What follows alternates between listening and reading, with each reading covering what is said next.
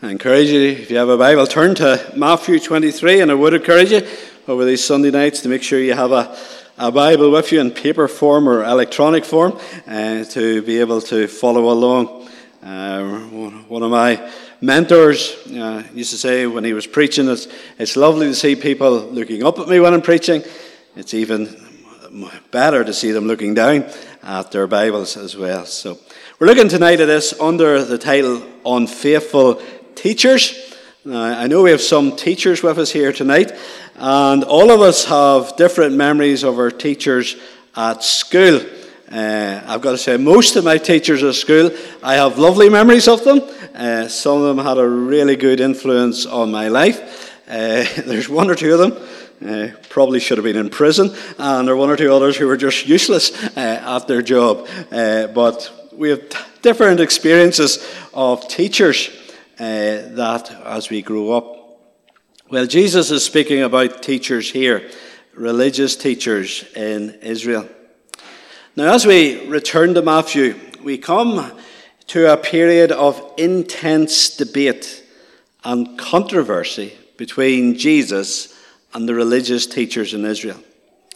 In Matthew 21, we have the so-called triumphal entry when Jesus comes riding into Jerusalem on a donkey. And following that, we have Jesus cleansing the temple, which really raises the stakes in this confrontation between Jesus and the religious leaders. One of the great focuses of Matthew's gospel is how Jesus is the rightful king. Remember, it began in Matthew 1 with that line from King David proving that Jesus is the rightful king of Israel. He's the rightful king who has come to claim his kingdom. But with such teaching, there is tremendous kickback from the Jewish religious leaders. And Jesus doesn't just let that pass. He responds to them with some very direct and at times some very cutting teaching. Now, controversy and confrontation are things that Christians should never look for or enjoy. Yet, following the example of Jesus, there are times when it can't be avoided. Jesus, in this passage, he has the scribes and Pharisees in his sights because they were such a hindrance to his work of building the kingdom. They were holding the people back from the kingdom. These people were very unfaithful teachers. And what we're going to do tonight is to focus on four things that they were lacking as teachers. And I have to say, I had 4 points which I'd worked out, and then I heard the Reverend Eric Alexander, and his points were better than my points, so I've gone to his points. So 4 things that they were lacking. First of all, they were lacking integrity in verses 1 to 3. Jesus begins by speaking of why the scribes and the Pharisees should be obeyed. In verse 2 he says, the scribes and the Pharisees sit on Moses' seat. So do and observe whatever they tell you. Now, Moses' seat has to mean the place of judgment and teaching over the people of Israel, which Moses once occupied. The people who Jesus is now speaking to, they have to respect the important position that the scribes and the Pharisees had. Irrespective of their many faults and failings, irrespective of sin in their lives, they still had a great responsibility to respect the position and to respect what they heard. There is a parallel, and I'm not sure if it's still in the call that's made out to Presbyterian ministers, but when people would call a minister, they promised to respect and support that minister for his work's sake. That's recognizing he has a God-given role, and they need to, because of that, be willing to respect and support the minister in it.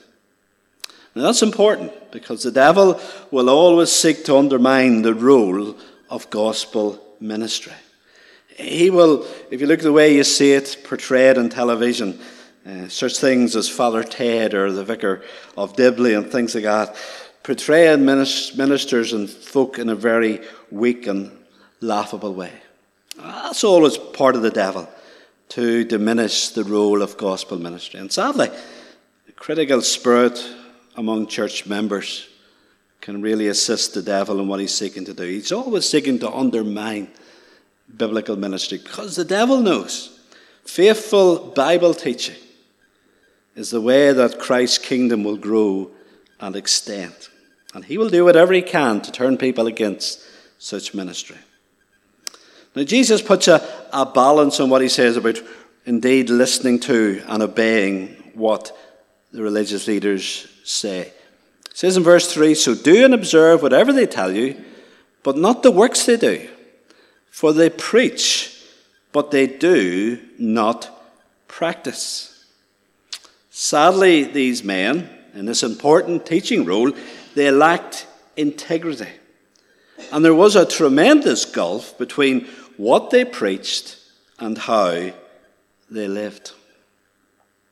Now, one of the most important things for our congregations today is that those of us who are ministers, those who are elders, those who are leaders and teachers in our organizations, that we're not just people who share God's word, but we're people who live it out in a life of holiness. Now, let's be honest, this side of glory, there will always be a gap between what we teach and what we practice. But it should always be our passion that that gap will close and close. Because if there is that visible gap between what we teach and practice, it will really diminish our ministry. The other night, I was putting our dog to his bed. And when I put the dog to bed, I just said to him, "Ollie, cage."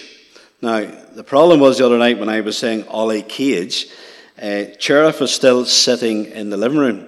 So he looked at me when I said Ollie, cage, and he ran and sat at Sheriff, looked up at Sheriff as if to say to me, "You're putting me to cage when she's not going to her bed. How does that work?" There's a bit of a contradiction there, and he was trying to get away with it. Now, you think of this, if we're teaching our children, our young people, our adults, about being devoted to Christ, and then they see a minister, or they see elders, organization leaders, who are not devoted to Christ and the things of God, who at best at times are lukewarm, they'll be like our dog and think, "Are you serious that I have to do this?" All our people, and particularly our children and young people, they can spot contradiction. We sing all for Jesus, but do we live it out? When it comes to decisions about being at the evening services, when it comes to decisions being at our prayer meetings and Bible studies, when it comes to how we treat people in our conversations and how we behave outside, can it be seen then it's all for Jesus? In these unfaithful teachers, there was a lack of integrity. But the wonderful thing in all these things that are lacking this evening, they were never lacking in the life of Jesus. Isn't it wonderful, as Jesus was on trial, and as false witnesses were brought to bring accusations against Jesus, they couldn't agree, they couldn't really get it to work, because his life was a life of such integrity. And we think of how he came before that pagan Roman governor Pilate, who naturally would have no sympathy for Jesus. And even he could say, "I find no fault in this man." Isn't it wonderful we have a Saviour of such integrity? And we need to feed in him and grow through him. Lacking integrity. The second thing their ministry was lacking sympathy in verse 4. Jesus says they tie up heavy burdens, hard to bear, and they lay them on people's shoulders, but they themselves are not willing to move them with their finger. Now, the picture here is what would happen in the Middle East of loading a donkey with bundle after bundle after bundle until the poor thing's legs were near gone. It had such a heavy load, and as it would stumble along, its master, instead of helping it, and trying to carry it through would just rebuke it and be very critical towards it.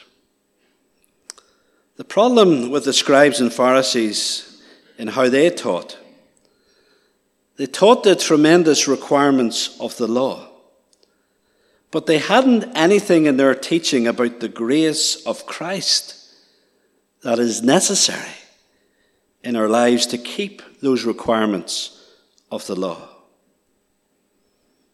It's never enough just to teach the law. When the requirements of God's law are taught, as they must be taught, they need always to be taught in the context of the gospel. This is important for those of you who teach in Sunday school. It's never just a matter of teaching commandments. It always has to lead to the gospel. We must always teach the law's requirements, reminding people that where we have all failed in keeping them, Christ succeeded. Down to the very last stroke and little dot of the law, he kept it all perfectly. And so when we put before people the requirements of the law, one of the ways we stop them from just being broken by it is to point to how Jesus has fulfilled it. We preach the demands of the law and how the law needs to be lived out in our lives today, but always in the setting of how Jesus, through the gospel, gives us power in order to live and to keep this law today. You see, just emphasizing commandments isn't enough. In Colossians, the book of Colossians, in chapter 2, towards the end of Colossians 2, Paul talks about the danger of just being caught up in rules. And Colossians 2 and verse 20 to 23 talks about caught up in rules. Do not handle, do not taste, do not touch. And that's the way some of the believers in Colossae were now being caught up with, just a matter of rules. And so he says, do not be just caught up with these rules and listen to these rules. And instead he goes on to chapter 3, and this is what he says: if then you have been raised with Christ, seek the things that are above, where Christ is seated at the right hand of God. Set your mind on things that are above, not on the things on the earth, for you have died, and your life is hidden with Christ in God. And when Christ, who is your life, appears, then you also will appear with him in glory. You see, the way to live the Christian life is not just looking at the rules, it's looking to heaven, it's to look to Christ and to find the grace in Christ to live to please the Lord. And so, in taking them from the laws, the commandments, in taking them to Jesus, focus on Jesus, then Paul goes on and says, put to death, therefore, what is earthly in you: sexual immorality, impurity, passion, evil desire, and covetousness, and so forth. Do you see the point? They were getting it wrong. They were concentrating first on the rules. Where Paul teaches, focus on Jesus. Focus on him. And then sin will be dealt with in your life. It is the power of the gospel. It is a relationship with Jesus Christ, who was crucified and who is risen, that empowers people to live a different life. Last Sunday morning here in Brookside, we were looking at Acts 19 and the tragic but also amusing story of the sons of Sceva. These 7 brothers who tried to copy Paul in exorcising demons out of people. And a man who had these demons ended up turning on them and says, Jesus we know, Paul we know, who are you? And gave them a right hiding, and they had to run for their lives naked. They had ritual, but not relationship. It's a relationship with Christ that is the crucial thing in being able to follow the calling and the commandments of the Lord. You know, as we think of the scribes and Pharisees who are described as teachers who just put extra burden after extra burden on the people, it just reminded me of that passage in Matthew 11 where Jesus is such a contrast. Come to me, all who labour and heavy laden, and I will give you rest. Take my yoke upon you and learn from me, for I am gentle and lowly in heart, and you will find rest for your souls. For my yoke is easy, and my burden is light. And the picture there is like two people being under the yoke, the way oxen were. Jesus sees us struggling. He says, come under the yoke of me. Let me go beside you. Let me carry you through. Let me take the weight. Lacking sympathy. Oh, that was true of the scribes and the Pharisees, but never of Jesus. Thirdly, lacking reality. Here in verse 5. In verse 5 it says, they do all their deeds to be seen by others, for they make their phylacteries broad and their fringes long. Now, the way the scribes and Pharisees behaved was to draw attention to themselves. But the truth was that they were not living in the real world in regards to what God was thinking. In their lives there was so much that was pretense in order to gain the praise of others. They had become actors putting on a show. And remember that the Greek word for actor is the word hypocrite. But let's look a wee bit closer here in verse 5 at their pretense. It says halfway down verse 5, for they make their phylacteries broad and their fringes long.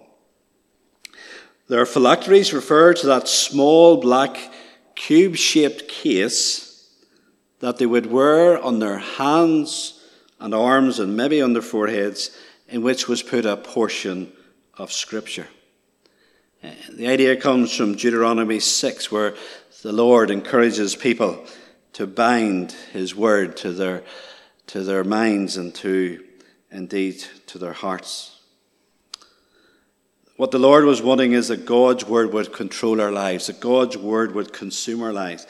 But these people thought just by tying a bit of Scripture onto themselves, that was fulfilling this.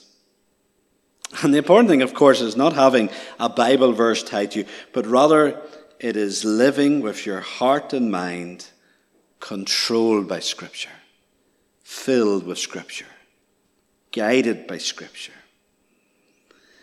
Probably today what would be similar to this would be people wearing a cross, but people who are absolutely godless in how they live.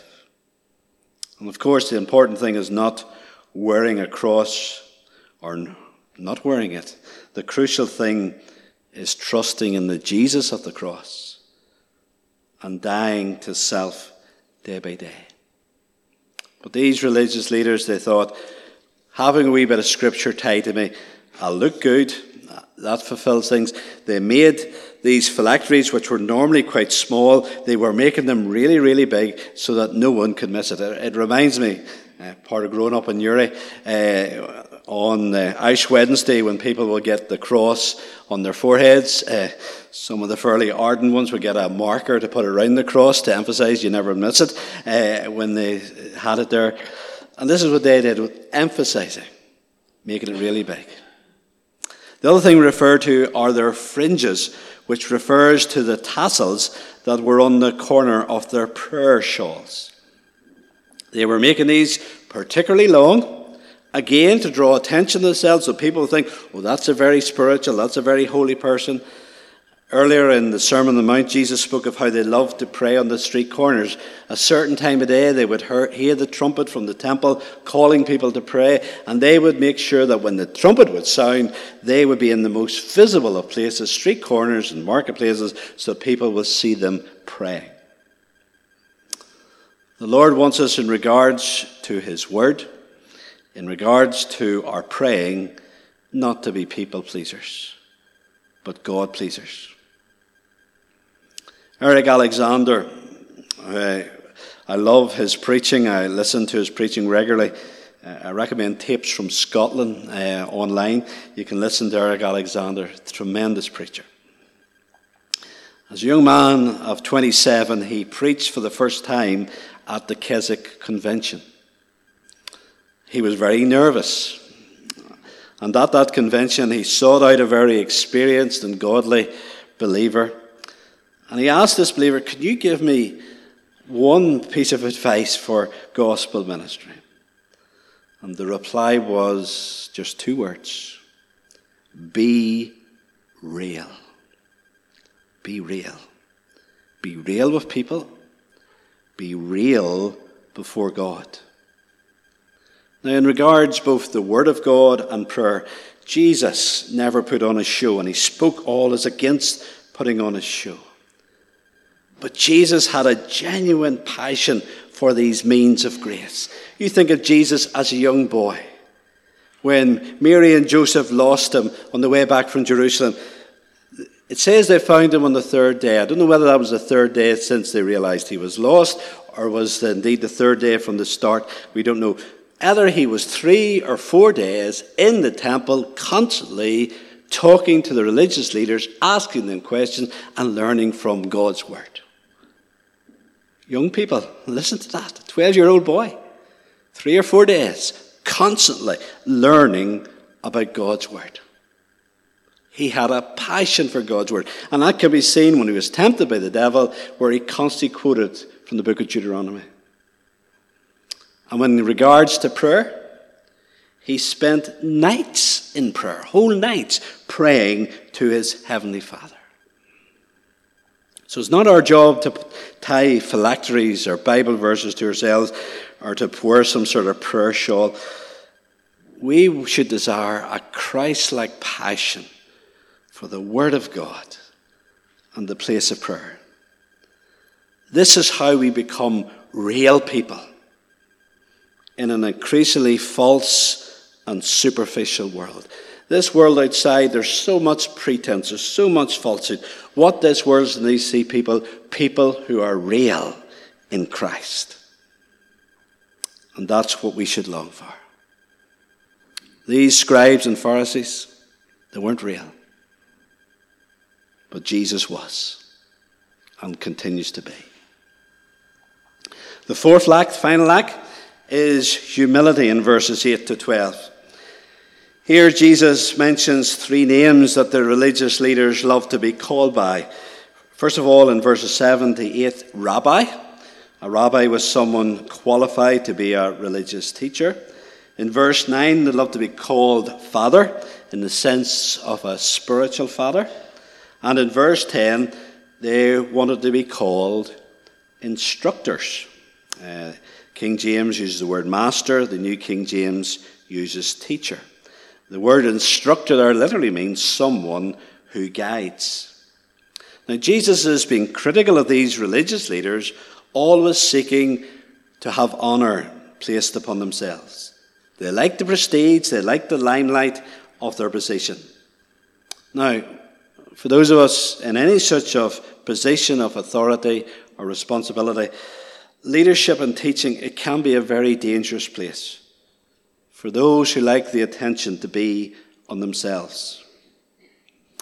And the problem, and this is the big problem with such pride, is Jesus says here that people are seeking to substitute themselves for God.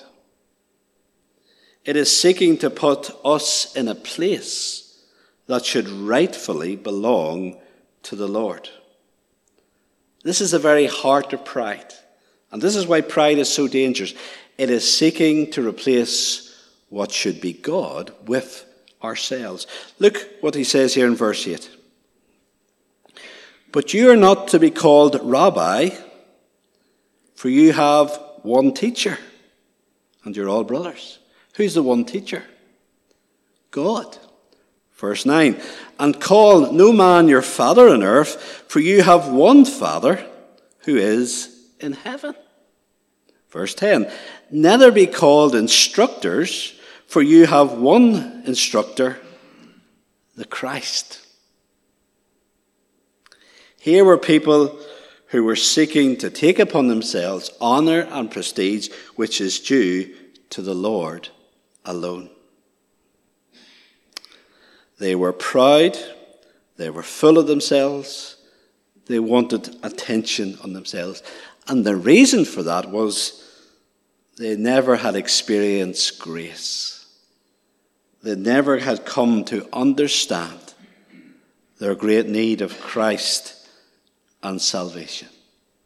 If they truly had come to understand the gospel, they wouldn't have been like this.